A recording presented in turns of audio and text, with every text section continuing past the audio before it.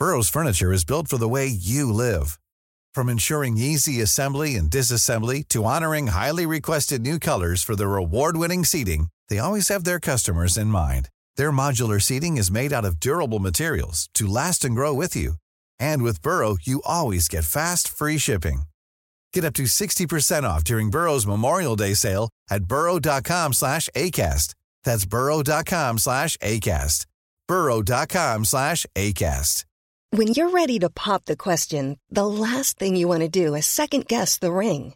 At BlueNile.com, you can design a one-of-a-kind ring with the ease and convenience of shopping online. Choose your diamond and setting. When you find the one, you'll get it delivered right to your door. Go to BlueNile.com and use promo code LISTEN to get $50 off your purchase of $500 or more. That's code LISTEN at BlueNile.com for $50 off your purchase.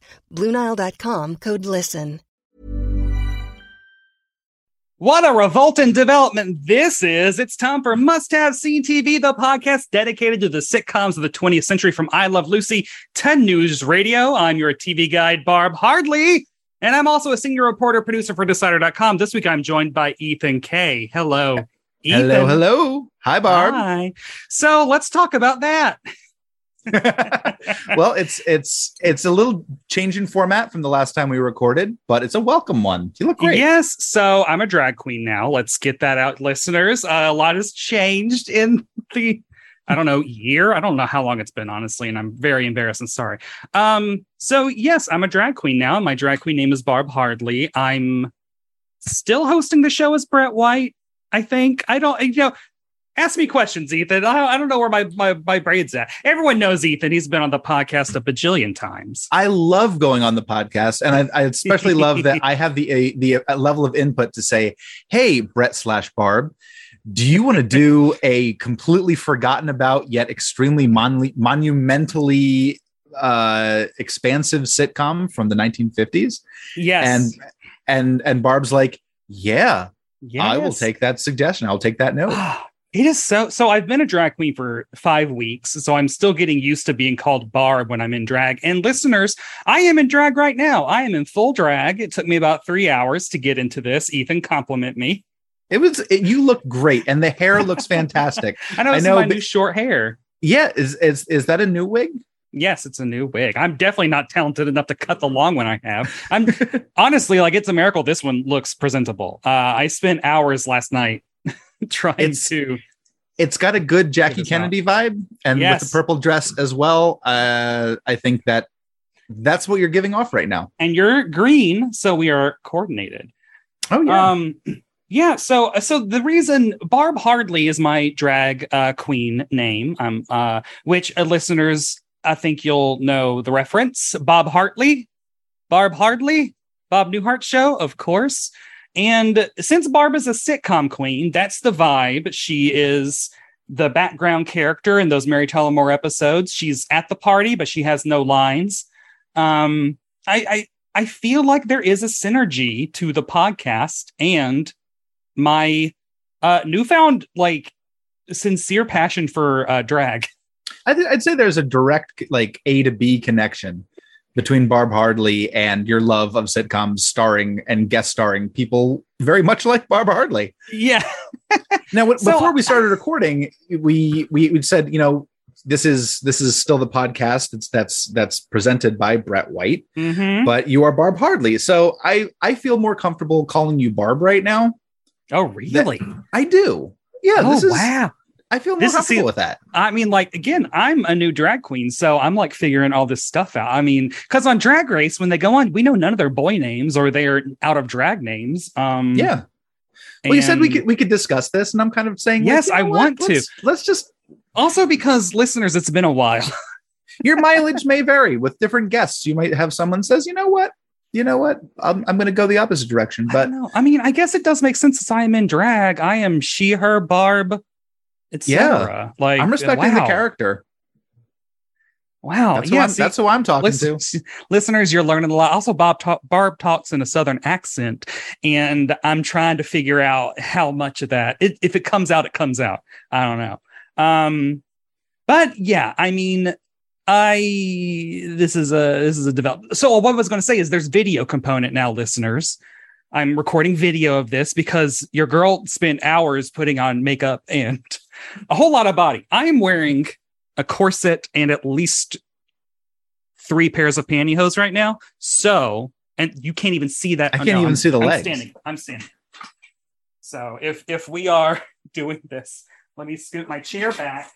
So this will be part of the video. See, look at the body. Ethan, can you actually tell that I have a body here? Yes, I can't tell about the pantyhose though. No, the dress is too long. Wait. Oh, there you go. Oh, they're very high heels. Okay, we're good. So so this is why you need to go to Instagram and clock all the videos, which will be going up. I honestly all over the place. I have too many Instagram accounts. Barb Hardley, Must Have Seen TV, Brett White. I don't know. I need synergy. So we'll figure that out. So just go on Instagram. You'll see video. Yes. So thank you so much for being on for this experimental return. Oh, this is great. I mean, we get to talk about, it's great to see you because like we now live in different parts of the state. So we don't get to see each other as much as we'd like, as much as I'd like to. Where did you live when we last did? Because the last episode we did was The Ghost of Mr. Chicken. What is that show called? No, My Favorite Martian. We did My Favorite Martian. I was living here in Westchester. Okay. I recorded this sitting on the floor of my den because that's the only way we could have gotten a microphone on a table in front of a TV. Well, and now we're in your home office where I'm in my home office. We've got, synergy going here. And I'm trying to think if anything else has gone on. Gone on. I mean, I think the pandemic has gone on. It continues to go on. And real talk, that is also why your girl is now a drag queen. Hey, is because pandemic changed everybody. Yes. It is incredibly. So actually, I will actually give the real reason why I'm a drag queen. I will talk about this because I think it's very important.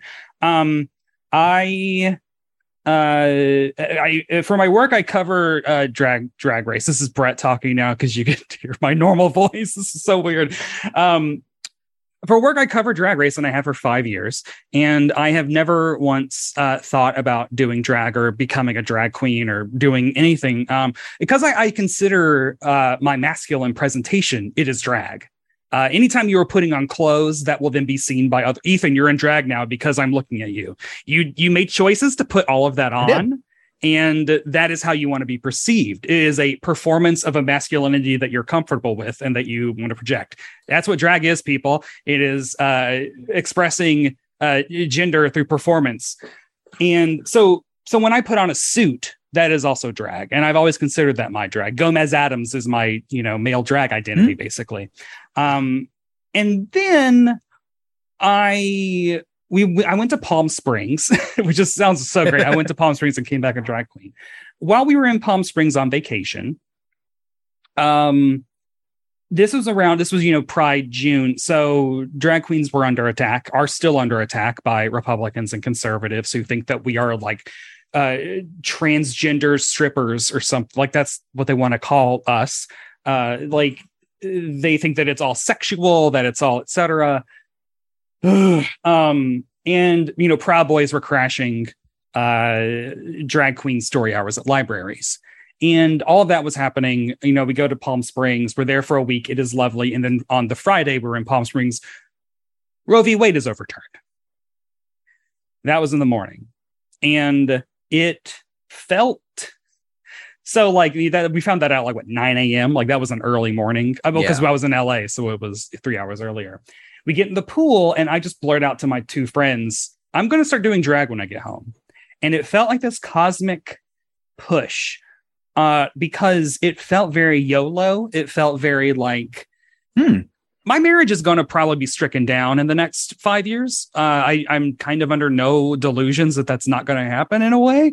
And I think that like sobering, admitting that and recognizing that is the only way I can fight it and like deal with it instead of like being in denial and then getting crushed. So I'll probably be a single lady at some point. Fuck that. It's not true.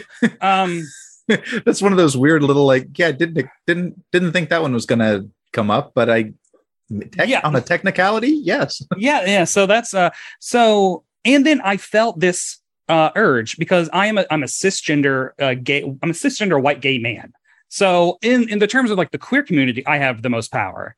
Because again, like I present as masculine. I think that people don't clock me as a homosexual. He said, looking like this. There's a very thin line between homosexual and very Southern. Yeah. So, so it kind of came down to like, I don't want to sit on the sidelines anymore. And if all of my queer siblings are getting attacked for wearing a dress and a wig and makeup, then I want to put myself on the line. And I want every Southern person I know. I want all my Southern family, everyone from Tennessee.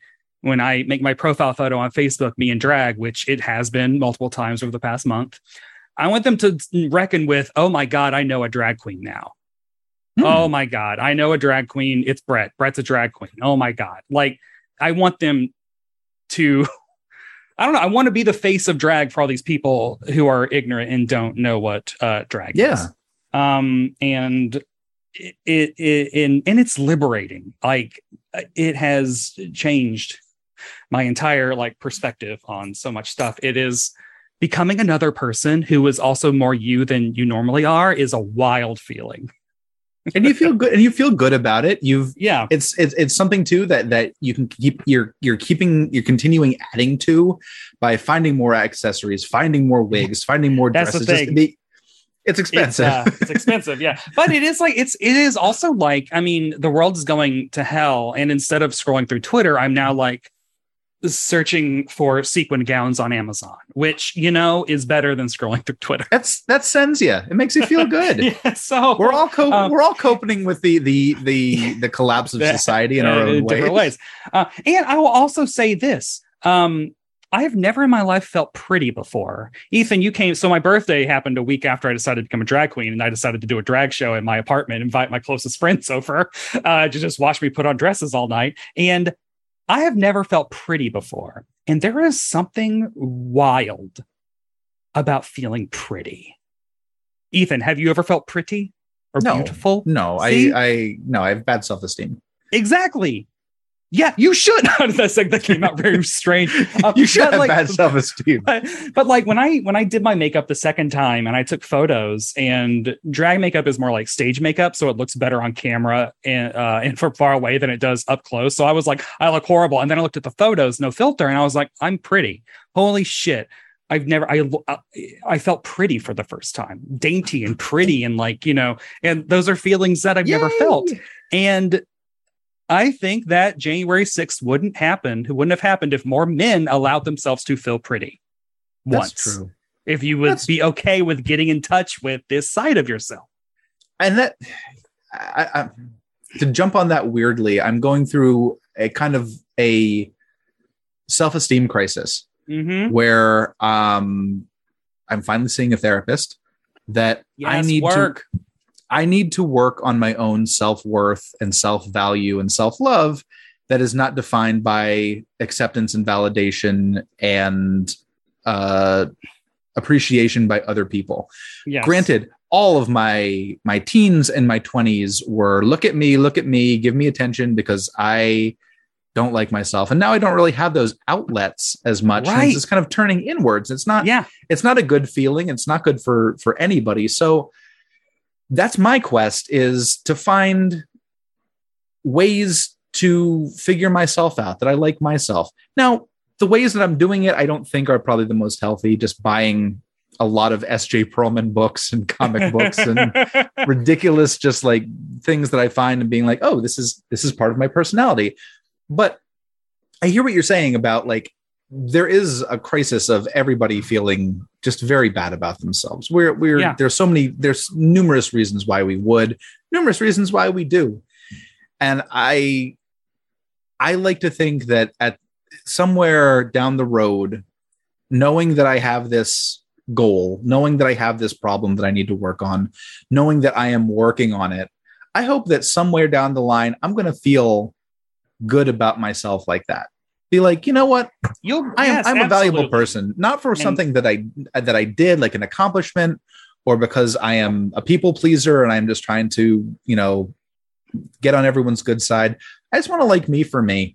Yes. I mean, tough times. No, I mean, Ethan, hey, let's get serious. I've known you since 2007. 2007. You're my best friend. You're one of my like handful of best friends, and you are valuable and you are handsome and funny. And we go together like a bomb. What did I actually have no idea how those lyrics go. For some reason I got a link to a Spanish language version of the Grease soundtrack, and I was listening to that being like, this is damn good. Everybody's singing their asses off. This is great. Hell yes. So now I have a playlist on Spotify of like all my favorite stuff, and there are a couple Spanish Grease tracks on there because you know what? Music's music. I like it. Yes. So that is the status quo that we are going into this new era of must-have sing TV in. Brett's feeling good about himself. Ethan's not. It's horrible. Where I will... my plan right now is for us to do this every Wednesday, and I'm going to get in drag every Wednesday, and we're going to do a video, and like we'll explore this. Is the podcast hosted by Barb now? Listeners, what? Well, actually, I don't know if I want to know what the listeners think. Yes, please. I'm saying Barb. Yeah. So let's you want to jump into what we're doing today? Sure. This week, Lordy, we're traveling to January 2nd, 1953. The Bad and the Beautiful rule the box office. I saw Mommy Kissing Santa Claus by Jimmy Boyd top the charts. And NBC aired the Life of Riley episode, Babs' School Election. Ethan, you must have seen Babs' School Election before today. I have not. Well, I saw it twice for the episode. For the episode, I saw it a couple maybe 2 months ago when we were originally planning to do this, and I'm like, okay, this is straight up American sitcom 1950, no frills. This is what it was before Lucy changed everything. Like this is Life of Riley was a vehicle for one man, and that man was William Bendix, who basically is Ben Grimm as the Thing if he lived in suburbia, wasn't covered in rocks, and had a family. Well, he even says, what a revolt in development, which is a Thing catchphase, right? Which he pulled from. Yes. Which they pulled from Life of Riley. He looks like he also looks a bit like Lionel Stander Max from Heart to Heart. So. Oh, yes, he does. You are right. But so it was a radio show first in the 40s. So I can give you a little bit of the background on that. This was a hit radio show that lasted. I pulled it up. The radio show went from 1944 to 1951. So, that's however many that is. That's a ton of shows. That's probably like 500. That's probably a bajillion episodes back then. Yeah, they didn't have anything else to do except make episodes. Yeah. Well, here's the catch too. And kick cans down the street. Well, initially, Groucho Marx was approached.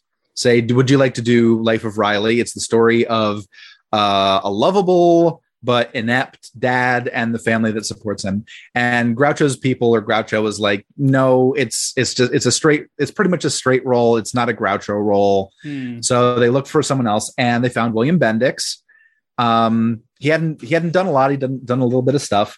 And so he got on the radio show, 1944 to 1951. He starred in the film version of Life of Riley in 1949. But then they're like, we want to do a TV show of Life of Riley. And Bendix is like, I've got all these film commitments, including the movie version of Life of Riley, which I'm happy to do. Don't you know about? Yeah.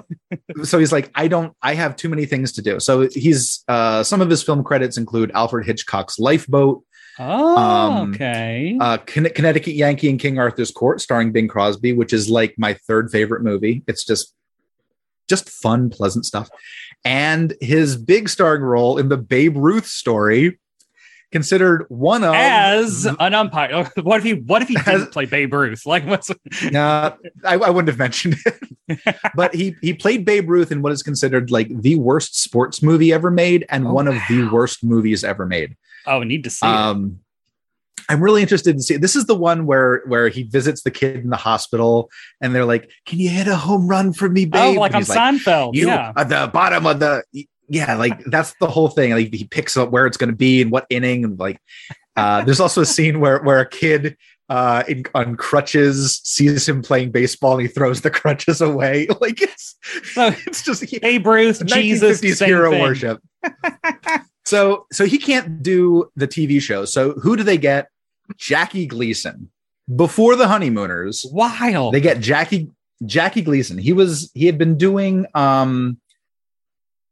he was like a sketch comedy player. So they have like, the Frank Sinatra show, and he'd be like a regular player on that. There was Cavalcade of Stars. That was a one he was on like so many dozens stars. of episodes, including Jack Gleason. So they're like, this will be a big, starring TV break for you. They get through 26 episodes. Fans recognize he's not as good as William Bendix. No one's really interested. They hold off for, I think, 2 years, and they get Bendix back. Oh, good. To do the live show. They also do a radio version of the movie that he was in. But so Life of Riley lasted, most people have not heard of the show. It lasted 219 episodes from 1953 to 1958. So when you say Life of Riley, to me, I think of Charles Nelson Riley's one-man show that he did on Off-Broadway or whatever that I have on Blu-ray that is very good. But like that is Life of Riley that I know about. Well, and then also I think isn't it like a catchphrase, like a turn of phrase, like you're living the life of Riley? What is that? Yeah, it's just a life of ease, a life of like, if someone wins the lottery and doesn't have to work, they can say, "Oh, he's living the life of Riley. He's just doesn't have to worry about anything."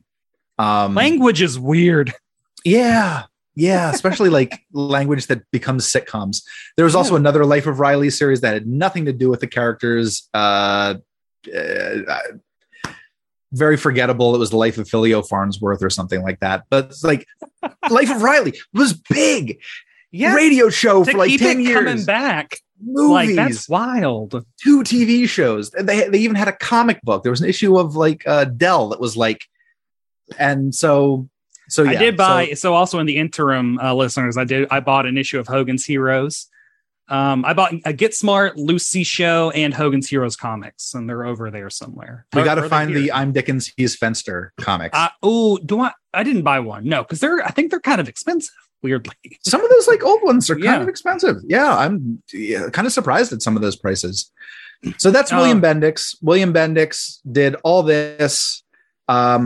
He was off TV for a while. They tried to do a backdoor pilot in Mr. Ed starring him. That didn't work. What was he? What was like? There was an episode. It was like Pine Brook Lodge or something like that, where they all go on vacation to this little cabin in the woods, this little like hotel in the woods. And William Bendix is the proprietor, and he's, goofy or whatever. And they wanted it to be a spinoff being about this Pine Brook Lodge. I think it's called Pine Brook Lodge. I forget. But it was just one of those that, was nice enough, but didn't go anywhere. We should do a month of backdoor pilots. Oh, that'd be fantastic. Those are wild. The Empty Nest one on Golden Girls, that's wild. Like this is, it also blows my mind to think, because we're going to get into it, but what's his name? Something Riley? Chester Riley? Chester Riley. Riley. Oh, wow. I was guessing with Chester and I got that Chester. Right. This must be subliminal. I had to double check it. It seems like it has to be a William Bendix character. Yeah. Otherwise, why is it? It's almost as like if Dick Van Dyke left the Dick Van Dyke Show and they got Jackie Gleason. Because it doesn't like Chester Riley. There's not really a definable characteristic other than he's William Bendix. And he's got a Brooklyn accent. Yeah. So that's the thing, we got to fix up to this. The whole point of the show was he had the best of intentions, and he screwed things up, and he dropped the ball, and his friends came and helped him out, and his family always forgave him when he just messed things up. That was the whole thing. Well-meaning, but inept, like the Democrats. Oh, God. Well, this week on Must Have Seen TV. We're talking about the Life of Riley episode, Babs' School Election. It is the first episode of season 1. So we're dealing with a series premiere here, except not because it was on for like 8 years on the radio. And it was written by Nathaniel Curtis and directed by Abby Berlin, who is a man. Here's how Tubi describes the episode. Riley overreacts when faced with surgery. Ethan, how well does that describe the episode? Not at all. I think you're reading the wrong. You're reading the wrong. That is the one. There's only so whoever's doing the copy editing on Tubi doesn't understand. Got that wrong. Tubi, by the way, only has 2 episodes of the William Bendix run and the entire 26 episodes of the Jackie Gleason run. What's going on with that William Bendix estate? That's a good question. Got that ironclad. I hope those episodes like still exist. They're not like vanished or anything. Yeah, you got the kinescopes getting trashed. I don't know. It's before the Honeymooners. When I saw Abby Berlin, I was like, oh my God, a woman directing a TV show at this time, because that was rare. Except for Hayden Rourke connection. Oh my God, what was the name of this? Mr. Adams and Eve was the first sitcom Hayden was ever on, and it was played by Howard Duff and Ida Lupino. Ida Lupino being a notable old Hollywood movie director, like one of the only women to direct movies. And so Hayden played their manager, and they basically like played themselves as like an acting couple, and Hayden was their manager. Yeah, so I was like, oh my God, Abby Berlin, a woman. No, it's a man. Abby's a man's name back then. You know what? That's life. Sometimes that happens. For him. I don't know his gender expression. I'm a drag queen here, assigning strict gender assignations to Abby Berlin.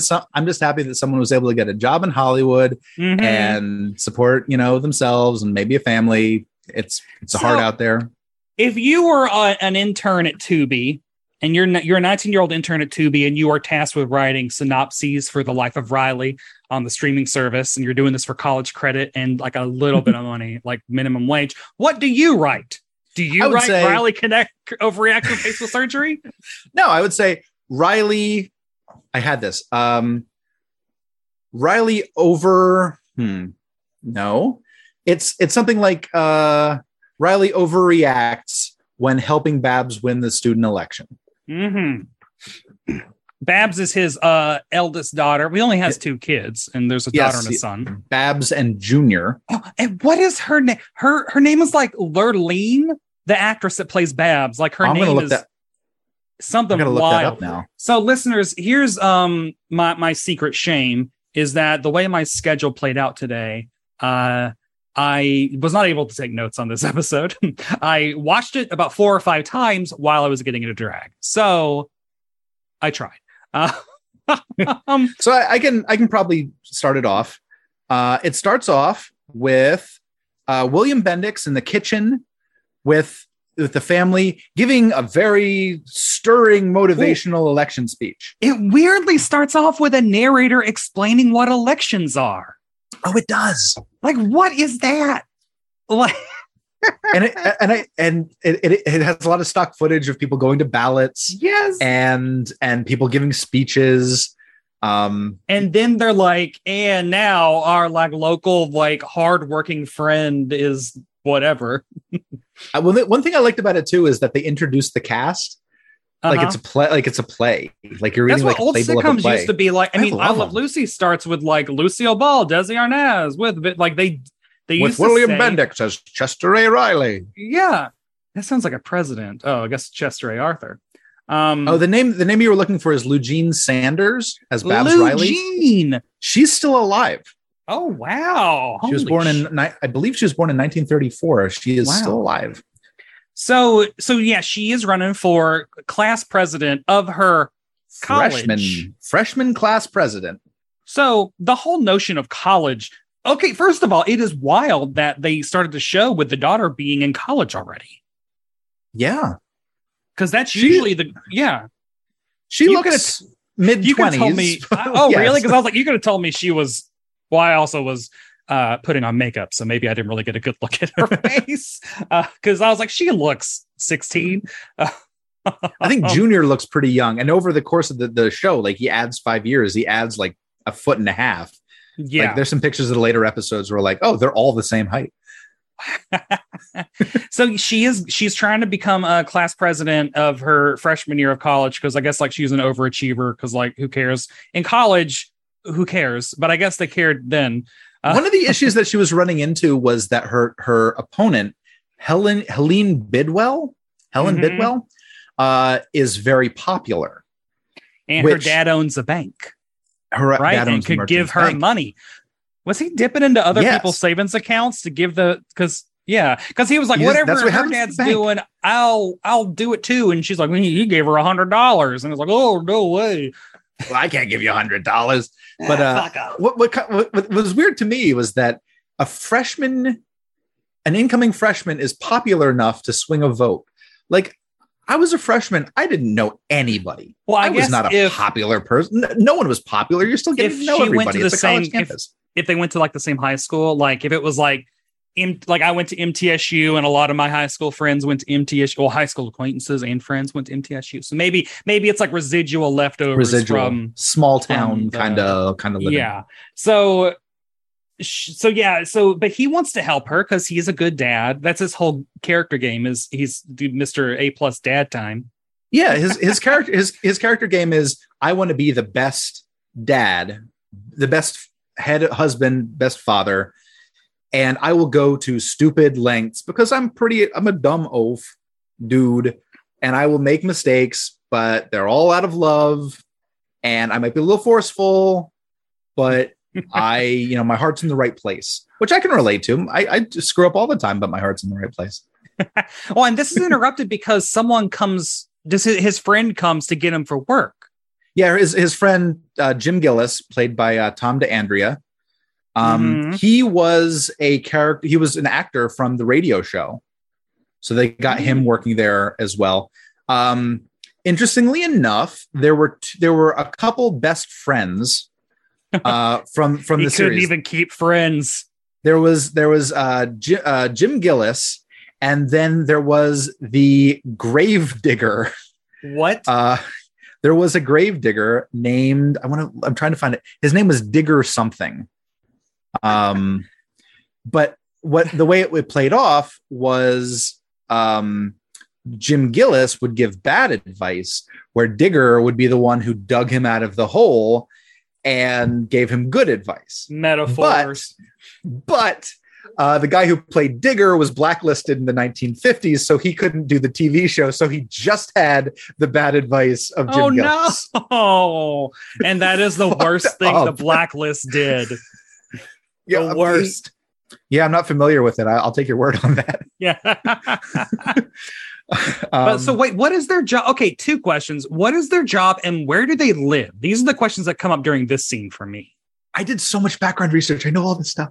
I don't know where they live, but they were riveters at an airplane company. Because he's like talking about like, I want to help my daughter. But he says like, oh, there's this guy I knew, Honest Ed Feeney, and I knew him back in Brooklyn, which infers that like he's out here. He says like he's out here now. And so I'm like, well, where is here? Are they upstate? Are they on Long Island? Are they in That's LA? A good question. I think he's still close. I'm gonna do a quick check and look up Life of Riley and see where it was. You can edit this out. No, there is no editing on this era of Must Have Seen TV. We're doing that. We're doing this live. We're doing it live. No. So like they're hanging out, just being like boy pals. Not gal pals. In California. They're in California now. That's where they're supposed to be. I feel like you can make so much hay out of that. You could. Because he's a guy from Brooklyn out in California now. Like, I want to see more fish out of water stuff. I'm sure that is what future episodes are all about. Fish out of water. Yeah, which I'm wondering, where's Digger? Yeah. So many of like all the fans of Digger are like the entire like grave diggers are like, we're finally seen. We have a character. And then, oh no, where's Digger? Nope. No. So basically he's like, I want to help out my daughter. And he basically like remembers this shady ass motherfucker. This shady mafioso. Dude. Straight up. This is he's like one of those local politicians. He's very slimy. He's one of the, you can tell he called in a lot of favors to get elected. And then when Riley goes over to talk to him, he's like, I never forget a friend. You helped me get elected, but they threw me out because I was corrupt. Well, so he was impeached because he was collecting the garbage and then selling it back to the city. I don't know what it was. Yeah, that's what scandals were different back then. Yeah. But so the first thing he says is like, because you helped me. I remember how you helped me out. And it's like, oh my God, what did Chester A. Riley do? Was he a hitman? Because the next thing is like, oh, do you want me to whack this guy? The dad of the competition. Can I tell you a fun story real quick? Yes. My great uncle Dave was one of those tough guys back in Philadelphia in the 1950s and 60s. He was like one of those like district leaders where like he was a private detective, but he also kind of like worked a little bit on the side doing that whole like, hey, you pay me enough money, I'll get all these people to vote for you. I'll get my whole district to vote for you through threats of coercion. Are we turning into a true crime podcast? Oh yeah. Just talk about my Uncle Dave. Yeah. So now we have the crime element. Like Mr. Riley has gone to get some help to and it starts out with like, so your daughter's like running for Congress. And he's like, no, president. They're like, it's not an election year. It's like college president. Sure. I'm going to, and then Honest Ed Feeney's basically like Congress, college freshman president, same thing. I'll rig them all. You give it to me, I'll rig it.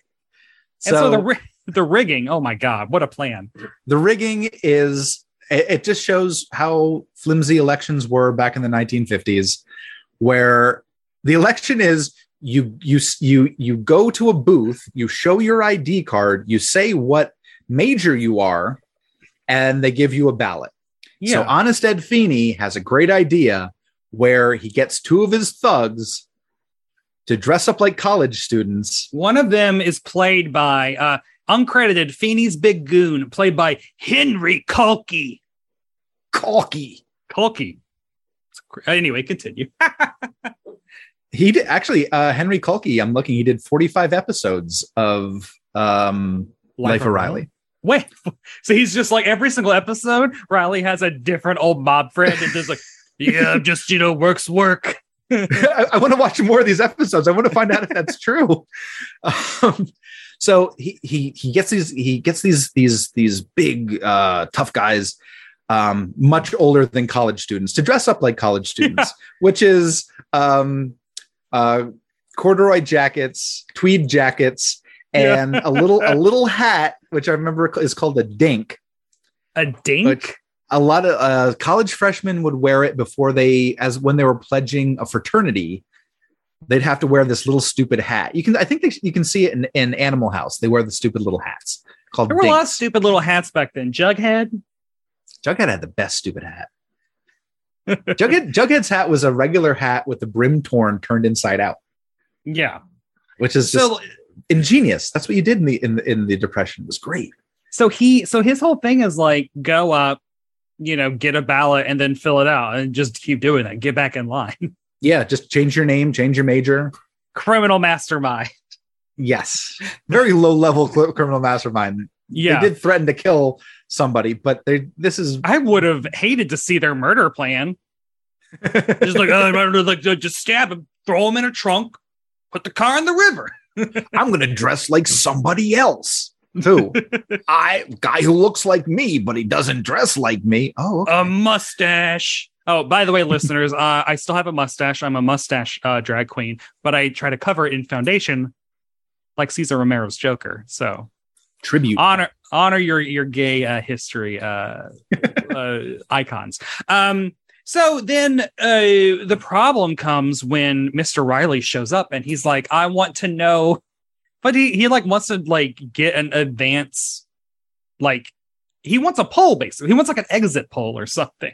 Yeah. So he starts harassing people, and he runs into one of the fake students, the shorter of the fake students, who claims he's studying train engineering. Yeah, I'm an engineer. What trains?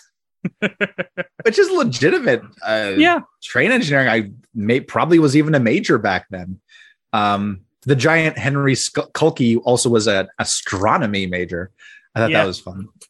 The only guy who's bigger and oafier than William Bendix is Henry Kulke. The daughter shows up, and she's clocked onto the whole scheme.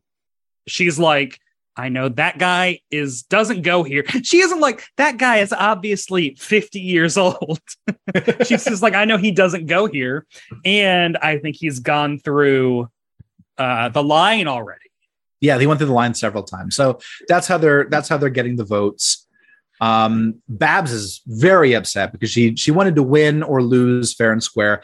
And Riley comes up with my favorite line of the episode, which was, someday you'll have kids of your own. Then you'll know what it's like to be a father. Yeah. So, like, in order to make his daughter happy, he busts up the scheme, and, he just busted up his scheme. That's the scheme that he hired them to run. Yeah. And so the goons are like, screw this. So his wife, Peg, finds out because Bab tells her. So William Bendix, I just want to keep calling him Bendix. William Bendix. Yeah, you got to. Bendix. He is. It's a cool name. Bendix. Brian Michael Bendix. Brian. So they all go home. We fast forward. I just want to point out too, this was an episode, maybe it was just because it was the pilot episode, had a lot of locations and a lot of angles on those locations. Yeah. Because so far we have seen the kitchen, the exterior of the house in the establishing shot, the bus stop, Ed Feeney's office. Yes. The college. We go back to the house. We see the kitchen now from the outside because Riley he's too afraid to go inside. He's standing outside. Later we see three interior rooms of the house. We see the front porch of the house. and at the end we see another location, which this was a big budget. This was a big budget show. They were like, all of our money is going in to Life of Riley. 219 episodes. As we now know, like prior awareness is a big important part with IP. So they were like, this is a sure thing. It's Everyone a sure already knows. As a comparison, 219 episodes versus 145 for Mr. Ed. Versus 139 for I Dream of Jeannie, 64 for Addams Family, 108 for Patty Duke, 105, 204 for Father's Knows Best. I looked at these up. Leave It to Beaver only had 236. Oh wow! R.I.P. Tony Dow. Yeah, we're just a couple days out from the death of Tony Dow. So like he's back and he's like, I'm afraid. He's afraid to go in and like talk to his wife because they're like, hey, if she's holding a towel, you're fine. But if she's holding a frying pan, is this where? So then there's like a whole his son. His son seems kind of like a doofball. I think he's kind of like a doofball hustler. Okay. Where Riley's like, oh, you got to go inside and make me a sandwich or something. I'm so happy. And the kid's like, I can feed you these old potato peels, which I'm supposed to throw away. And he's like, I don't want to eat the potato peels. And the kid's like, you're not going to eat anything else if I have anything to say about it. So he doesn't want to eat the potato peels. But, oh my God, so he the scene ends with him getting a sandwich on the head, right? Yeah, because he bribes Junior with 50 cents. Like I said, he's a hustler. Mm-hmm. 50 cents to make him a sandwich. The mom, Peg, sees Junior talking through the window at someone, says, "What are you talking to?" And Riley's like, "Say it's the cat." And he's like, "We don't have a cat." Or like, she's like, well, "There's no cat in this neighborhood." And then meow. And he gets the sandwich thrown on him, and that's the end of the scene. But then his friend Gillis, I do wonder what kind of advice Digger would have given him, because Gillis is like, well, you need to like any of this. Yeah, like you need to promise the people something. Like you can't just ask for votes. you have to bribe them. You have to like so that's his next big idea. And another location. They were at the airplane. Oh yeah. Plant. Jeez. So many locations. Oh, and there's also a location at the college where he's like talking to the football player or something. Yeah. Like a field. So the promise is, and this is, as a father, you should never do this. If you vote for my daughter, you can go to the prom with her. Oh, so two things. He says the promenade, which I'm like, oh, that's what prom is short for. Okay. Oh, yeah. Okay. Promenade. And second, college prom. Excuse me. Oh, excuse me. Like, Barb, I gotta ask, what kind of events did you have at your college? well, back when I went to college in Tuscaloosa, I was there undercover though, because Rocky Top I'll always be. So I was mostly there as an espionage to try and ruin their college football team.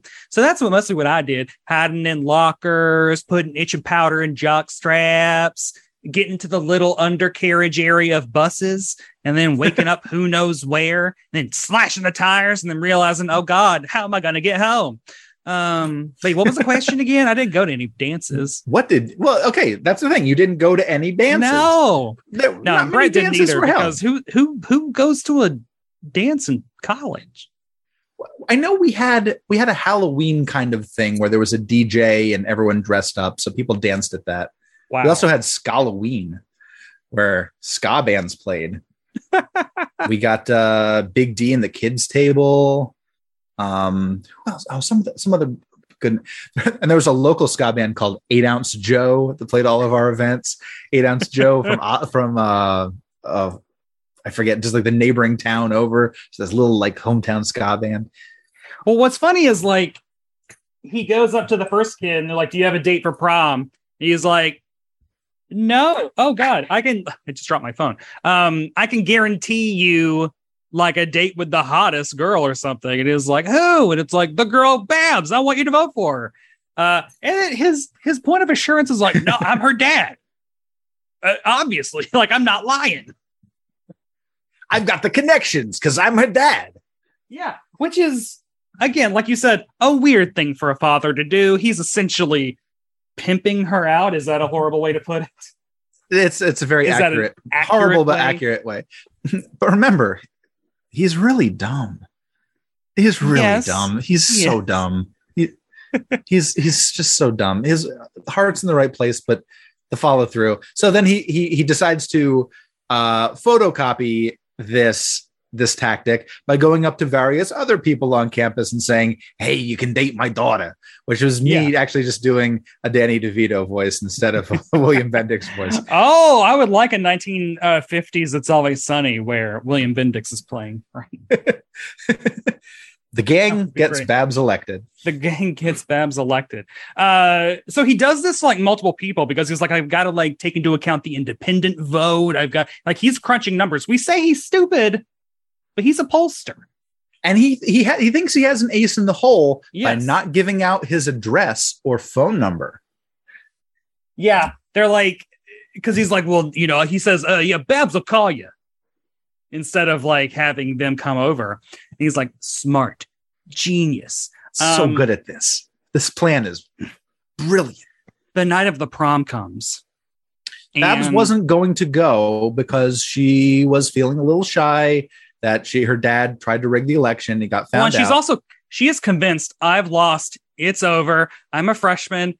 Why am I even going to college anymore? I'm going to forget my career. I'm just going to sulk in my bedroom. Babs is annoying. Her scream. She screams and cries a lot in this episode. And even like Junior makes fun of her because the mom's like, why don't you go like try and cheer her up? And he's like, no, she just tells me to go away. Very.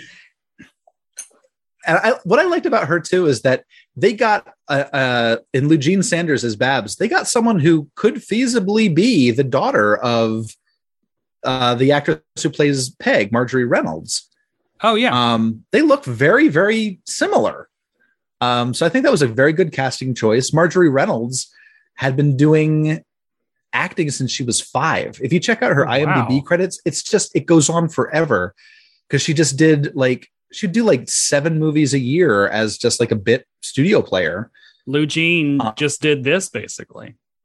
Lou Jean, well, she's good. She does, she does very 140 episodes. She's got it made. So yeah, now, but they're okay, well, I'm gonna go to prom with George. It's gonna be nice. It's gonna be cute. George is kind of her steady, her regular boyfriend. Yeah.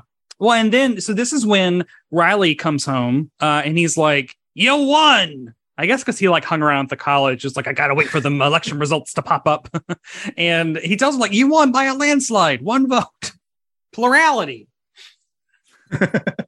So she's very happy. She's feeling pretty good, and then the doorbell rings. Dun dun dun, because this is 1952 or whatever, and Chester A. Riley forgot about a newfangled invention called the telephone book. Because all of these folks who were promised a free promenade with Babs all got the same idea, looking them up in the phone book. Yeah. Finding, just showing up. So they're she never called, so we just, you want to go get her in a man. You want to go get her in a man. You want a man that even when you don't call them, they'll still show up.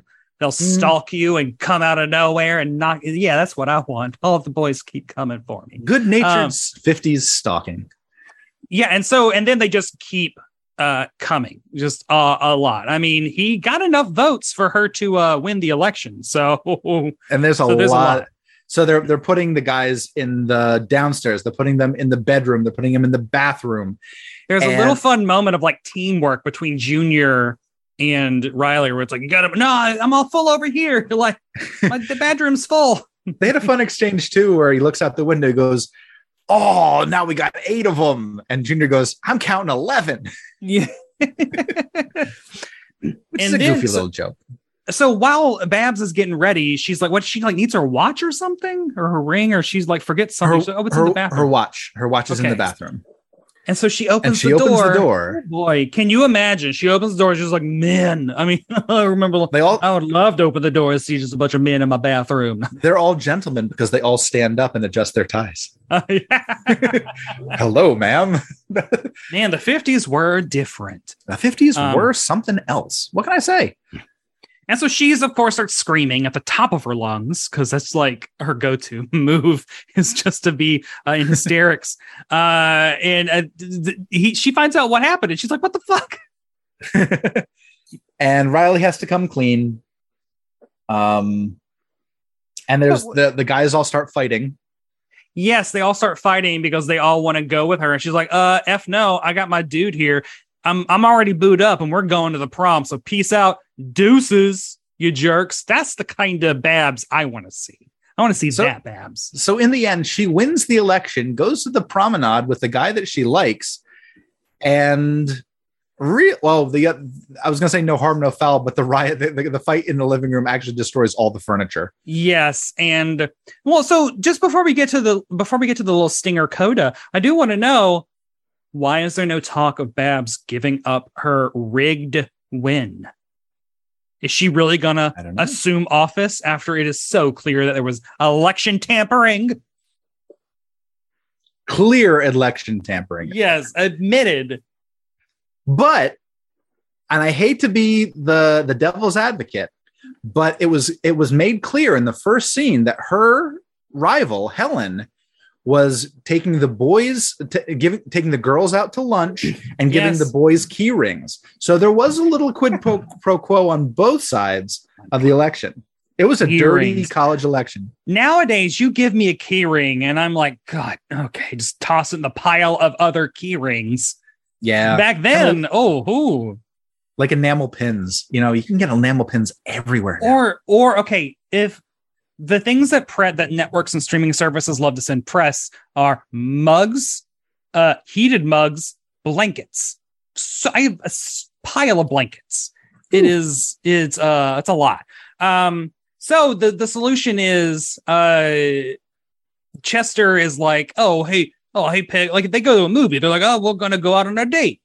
But he's also got to buy 37 other tickets for the boys, because what else are they going to do? He's got to basically stop the riot, and he bribes them with going to see a movie.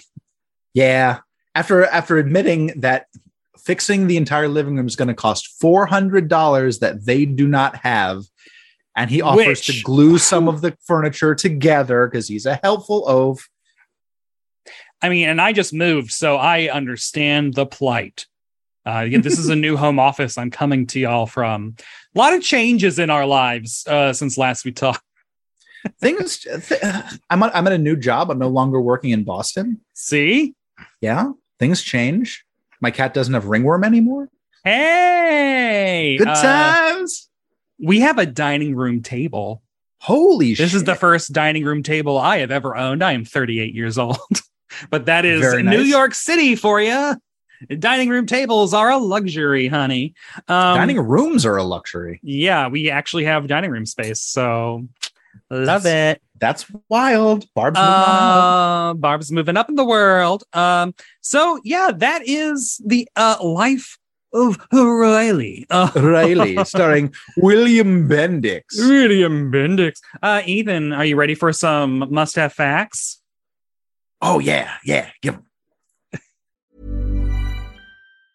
When you're ready to pop the question, the last thing you want to do is second-guess the ring. At BlueNile.com, you can design a one-of-a-kind ring with the ease and convenience of shopping online. Choose your diamond and setting. When you find the one, you'll get it delivered right to your door. Go to BlueNile.com and use promo code LISTEN to get $50 off your purchase of $500 or more. That's code LISTEN at BlueNile.com for $50 off your purchase.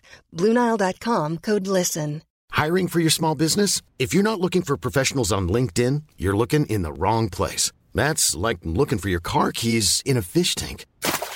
LinkedIn helps you hire professionals you can't find anywhere else, even those who aren't actively searching for a new job but might be open to the perfect role. In a given month, over 70% of LinkedIn users don't even visit other leading job sites. So start looking in the right place. With LinkedIn, you can hire professionals like a professional. Post your free job on linkedin.com/people today. You're probably actually going to have a lot more must-have facts than I do, or you've been delivering them all episode long. But so Life of Riley was a hit, which makes sense because it was on the radio forever, and people were like, "Oh my god, it's a TV show.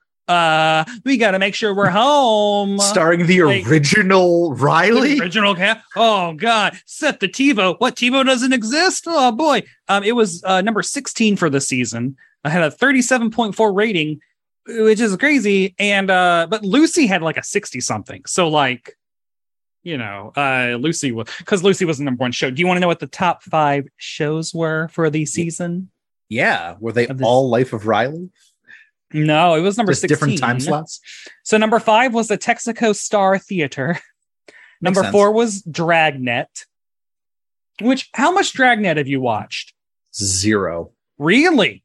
0. I've never seen a Dragnet. The closest I've ever seen was they took a still shot of just a scene from it that took place at a newsstand, and someone noticed that Amazing Fantasy 15 was multiple copies. That's just what the set dressing was. Multiple copies of the first appearance of Spider-Man appear in the background of this one shot of Dragnet. Chuck them. And toss them in the trash. We got to turn this set over. Leave it to Beaver's coming in. No, it'd be like his girlfriend. No, oh god, December Bride. So yeah, no, I watched a lot of Dragnet because it was one of the shows that was on Nick at Night when I was a kid. So I've seen a lot of Dragnet. Number 3 was Arthur Godfrey and His Friends. And number 2 was Arthur Godfrey's Talent Scouts. We've got to talk about Arthur Godfrey's Monopoly on entertainment in 1952. I don't know enough about him. I just remember didn't he play a ukulele? Wasn't that his shtick? I mean, Tiny Tim. I don't know. And then the number 1 show was, of course, I Love Lucy. So I Love Lucy's already there. It is defining the game, while shows like Life of Riley are playing within the game. And Lucy is taking things up a notch. Because if you'll notice, this was not shot. It was not a 3 camera. I don't think it was in front of an audience. It wasn't in front of an audience because there were too many sets. And there were too many times when I noticed that the audio just kind of dropped out. There were a couple times where I noticed that, and it was also I noticed that with the laugh track, it just kept going through every scene. So you'd hear ha ha ha ha ha, and then you'd go like open the door and you hear like kind of like that 70s show. So the NBC Friday night lineup. Oh boy! So it is Friday night. You're not going anywhere because where is there to go in 1952? You're going to a sock hop, malt shop. I would love. I'm going to a malt shop. Again, I would love to go anywhere because your girl ain't going in many places still. Yeah, I know. I don't know. NBC Friday night's lineup is the RCA Victor show starring Dennis Day. A catch. I don't know. And then The Life of Riley. And then we got The Big Story. Then The Aldrich Family. And then Gillette's Cavalcade of Sports. So there's a lineup of television that I know nothing about. So is the only NBC sitcom on Friday nights Life of Riley? Yeah, or I mean, I don't know what The Big Story I think was news in the Aldrich family. I don't know what that is. That's a good question. I mean, so, but no, like honestly, like the vibe of like themed nights of television I don't think really became a thing until like the Saturday night CBS Mary, Bob, MASH, etc. night.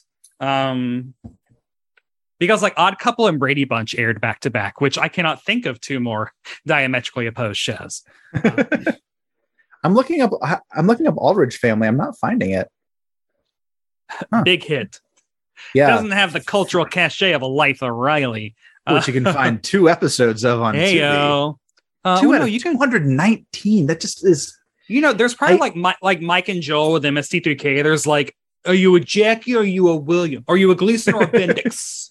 I'm a Gleason. I gotta say, but the writing got tighter. This was how many years before?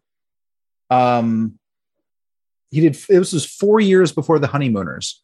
Wow. So he was still like struggling. Jackie Gleason probably thought it was his break, doing some music, doing some supporting roles and on like sketch comedy shows and other shows, but. Yeah. And was it his big break? It was not. People liked what people were like, you're not William Bendix. People wanted to pick up what Bendix was putting down. Bendix ended up in 1964. He sold a pilot with him and Martha Ray called Bill and Martha, where they were there were a butler and a maid who inherit a hotel. And they wanted to turn it into a big hotel and all that stuff. But right before they start shooting, they're shut down because the production company is like, William Bendix's health is not good. Oh, no. Bendix is like, screw you guys, and sues them for $2.7 million, which is settled out of court. He sues them in the fall and dies of stomach cancer in December. They were right. They were right.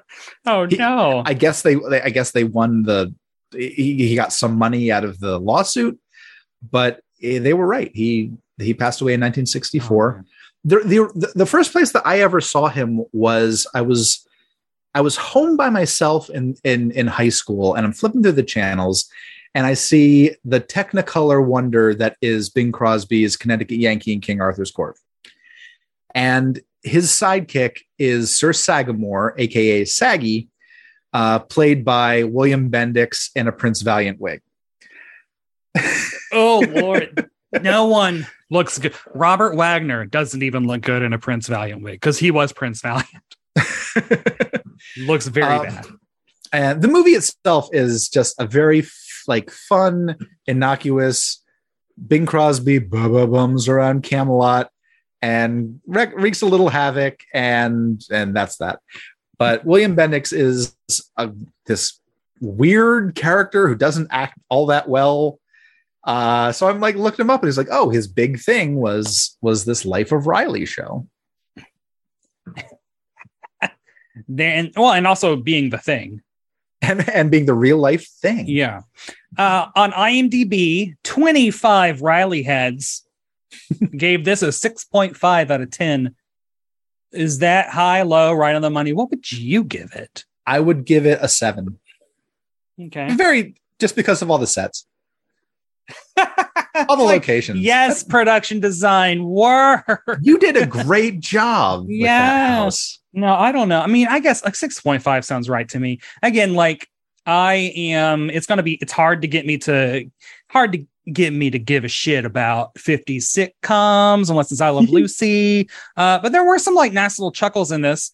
Like some nice little good zingers. The film quality was good. Because usually with those 50 sitcoms, I'm like, kinescope horrible. Like, yeah, the quality ain't good because Lucy's the one that pioneered shooting on film. And so, yeah, like it was fine. 6.5 is a nice. And I don't know if any more exist. I don't know if 219 episodes. I'm sure some of them are. It has to be in the public domain. Oh yeah. So who had the must see performance? Oh, it's Riley. It's Bendix. Yeah, Bendix. He does takes to the camera. It breaks the fourth wall all the time. It's a joy. It's wild. I agree. And lastly, must other people see this episode? Yes, I think that you have to see it to believe it. If we're saying like, oh, he's Ben Grimm, the Thing, he's got a family, definitely. He's a big Oafy dude, like that should spark your curiosity to be like, what does an Oafy dude look like?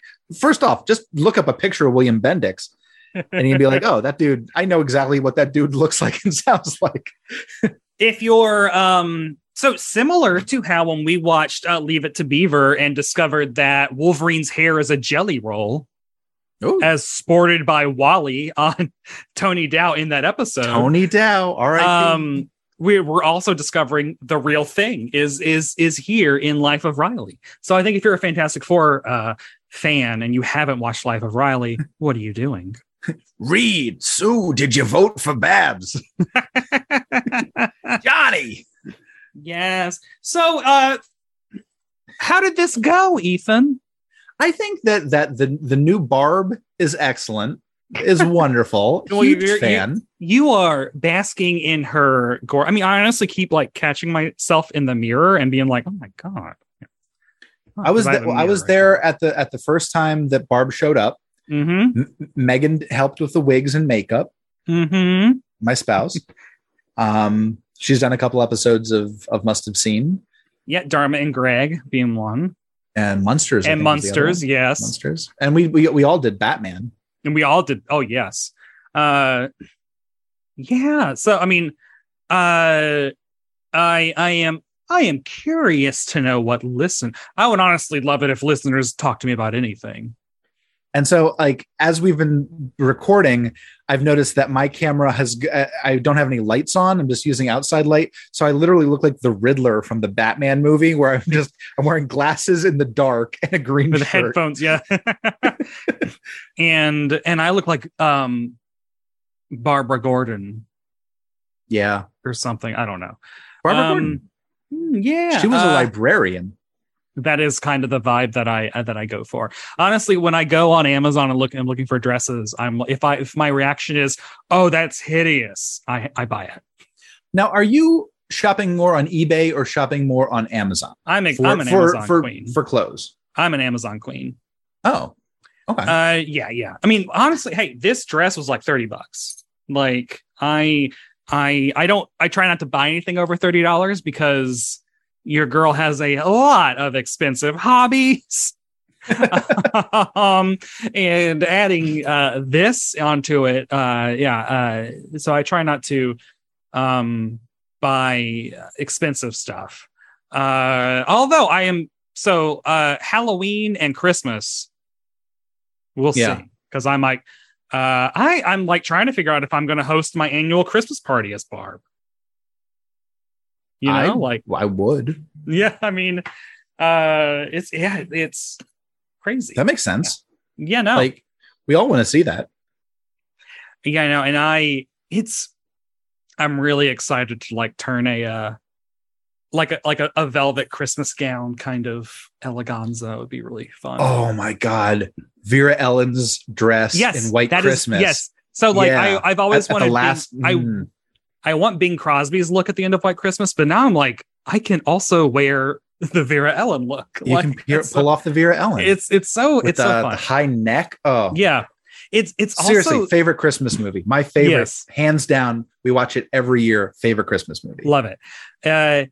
So also like my drag is funny because I really like buying. I also like buying very pretty things and knowing that like it's going on me, and I look like me, and so that's very funny to me. Do you want to hear a fun little connection? Yeah. Marjorie Reynolds, who played the mom, Peg, was in Holiday Inn and sang White Christmas. Oh, but her voice was dubbed. Of course, yeah. Well, so was Vera Ellen's voice. Yes. Yeah. Yes. She was more of a dancer than a singer anyway. And so what a dancer. What a dancer. I should my Christmas party and I just go through all of Vera Ellen's looks. Ooh, every hour from that or whatever. Film? Yeah.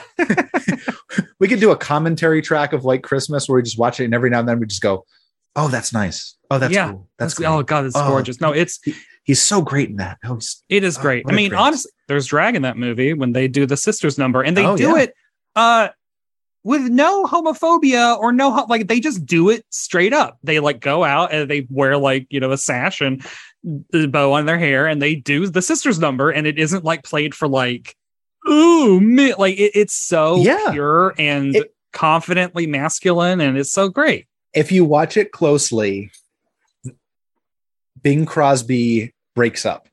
He literally breaks character, starts laughing, and they did 2 takes, one where he did and one where he didn't. And they're like, no, the one where he broke character is literally the best take. That's the best one. He couldn't keep it together with Danny Kaye on set. And Danny Kaye was, I don't want to keep talking about White Christmas. Danny Kaye was a replacement for Donald O'Connor. Right. Who was in Double Crossbones with Hayden Rourke. But he could, yeah, exactly. So, yeah. But yeah, so I mean, welcome to, a new Must Have Seen TV. Into it. Thanks again to my co-host, Ethan Kay. I mean, you're around. You're more than a guest at this point. For dropping by and talking about the life of Riley with me. Next time, who knows what we'll be doing. And you'll find out then. Until then, I would love to hear from all of y'all. Follow at Must Have. So follow at Must Have CV on Twitter and Instagram. I have no idea how active those are going to be. If you want to actually follow at Brett White and at Barb Hardley on those, because that's where I'm actually active. And I'm going to be posting video from this on those. And also the Must Have CV. Follow all 3. I'm just going to take over your feeds. Please rate and review the show in Apple Podcasts, which, oh my God, I actually should have. Oh no. This is fun. Oh, I was going to open up the email and see if I had any mail, but whatever. We'll do that next time. So follow me on Twitter at Brett White. Read the words that I write at Decider.com. Thanks to Acast for hosting this podcast. Thanks to y'all for listening. And you know what? I'll see you next time on Must Have Seen TV. And now we can actually say I'll see you because there's a video part of this. And I don't know how many minutes are going to be released on the internet, but it exists. Bye, y'all.